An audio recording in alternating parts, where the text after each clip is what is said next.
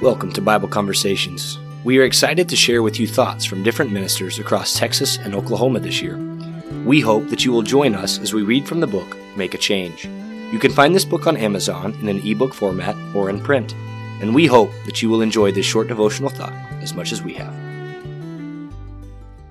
Today's conversation starter comes from the Week on Selflessness, written by Anthony Warrens. I'll be reading the devotional from August the 16th, entitled, Do Nothing from Selfishness. Paul asks a favor of the Philippian congregation. Make my joy complete by being of the same mind, maintaining the same love, united in spirit, intent on one purpose.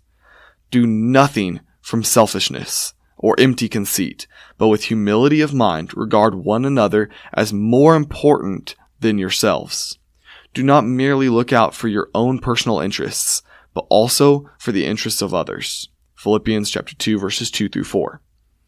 Today, before you do anything, try to ask yourself, is this a selfish act or a selfless act? We are bombarded with the opposite request from the world. How many advertisements, memes, posts, and articles do we see on a daily basis that hide behind the guise of, quote, you deserve this? No, there is nothing wrong with working hard and rewarding yourself with some of the wonderful blessings God has given you. Yet, let's strive to do nothing from selfishness. Our greatest example of this is found in the verses that follow. Have this attitude in yourselves, which was also in Christ Jesus. He humbled himself by becoming obedient to the point of death, even death on a cross. Philippians chapter 2, verses 5 and 8.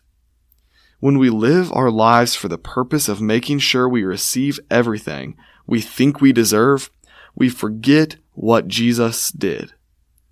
His death upon the cross had nothing to do with selfishness. Rather, it had everything to do with selflessness.